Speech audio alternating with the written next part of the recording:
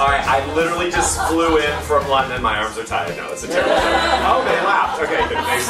We're off to a banner start. No, I did just fly in from London, so I might start zombifying it, even though I have. But Salvador Dali said, "A true artist is not one who is inspired, but one who inspires others." And I, of course, after one of the classes, I was walking back to my hotel through the streets of London. I was like crying because it was so inspiring, and these people were so in it, and they're earnest, and they're failing and succeeding and trying their best. And I thought, well, that is the true hallmark of inspiration right there. And I think we just always have to keep remembering, you guys, that it's not really about having it all together, or having all the answers, or having it all figured out, or doing things perfectly, or becoming the huge success in the way that we think means success, or being a celebrity, and all those things are fine. But to me, I find the most inspiring people are the people that are just in the daily grind of it, just trying to figure it out. And nobody has it figured out. And then I thought, well, I had this experience because I saw the Tour de France in London, which was so weird. Because I was like, wait, where am I? But I was like right, I stood there for like 2 hours, and I experienced waiting for the Tour de France, right? Which is literally like 30 seconds and it's over. And I was like, what? For 3 hours? No, I think I was standing there for 3 hours. And of course I experienced every permutation of weather in those 3 hours. It was sunny and 80 degrees, and it was freezing, and then it was raining, and then, anyway. So when the cyclists came by, there were like 200 in the first group, right? And everybody cheered, and I mean, it was really, really quite crowded, and just hearing all those people cheer gave me goosebumps. It was really quite extraordinary in the brief, talk about just the moment, right? And then, like a minute and a half later, another cyclist came by, which in, biking terms, that's a long time, a minute and a half from the lead pack. Though that person got cheered, and then again, maybe another minute after that, another one came by.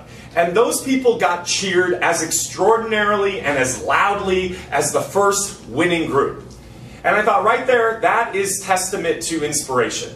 Is that people that are actually in the race, that are doing it, are really giving back to us the ability to be inspired by, oh, that's the thing about life. Just staying in the game. Just keep pedaling. That's really it. And I thought, we don't really remember the winner.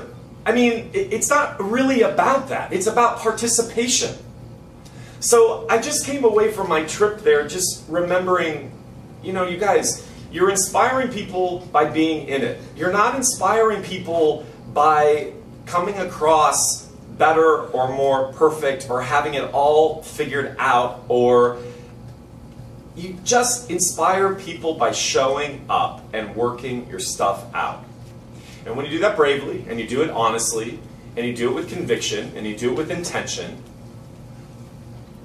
what more could there be? Just small steps, people. Just small steps. So keep pedaling. On the plane coming back here, I made friends with this woman. She works for the Tennis Channel, and she's a producer. And we were talking because I love tennis. I went to Wimbledon. And and she's like, oh my God, you know a lot about tennis. And we were talking, and I don't know why. See, classic example. And I'm a preacher teacher about being and feeling. And this sounds so crazy. I started telling her I asked her who her favorite male tennis player was. And it's Roger Federer. Roger Federer is my favorite. And like he lost, and it was so moving. And then his whole thing about losing was, he said, it hurt for a minute, but he said then he looked up in the stands and he saw his 2 kids and his wife, and he said that made all the pain go away. And I was telling her that, well, she knew that. I started to cry, and then I stopped crying because we hadn't even taken off yet. And I was like, oh my God, I'm crying over tennis, and she's going to think I'm a crazy person. So I stopped. And then, by the end of the flight, anyway, the interesting thing is always, as you hear me say over and over again, life is asking us to step into vulnerability, which is actually power, empowerment. It's empowering. You feel and you give somebody else the permission to share the sacred space of feeling with another, but then we don't want to do it because we're scared that the other person is going to judge us for feeling that, which we are. You got to do it, even with people that we know, or in this space of acting which is so safe in a way. for whatever reason, we shut it down. So we just got to keep trying to do it more, and the more we try to shut it down, the more we have awareness. Oh, I'm trying to shut it down. How do we keep breathing and being more available to it?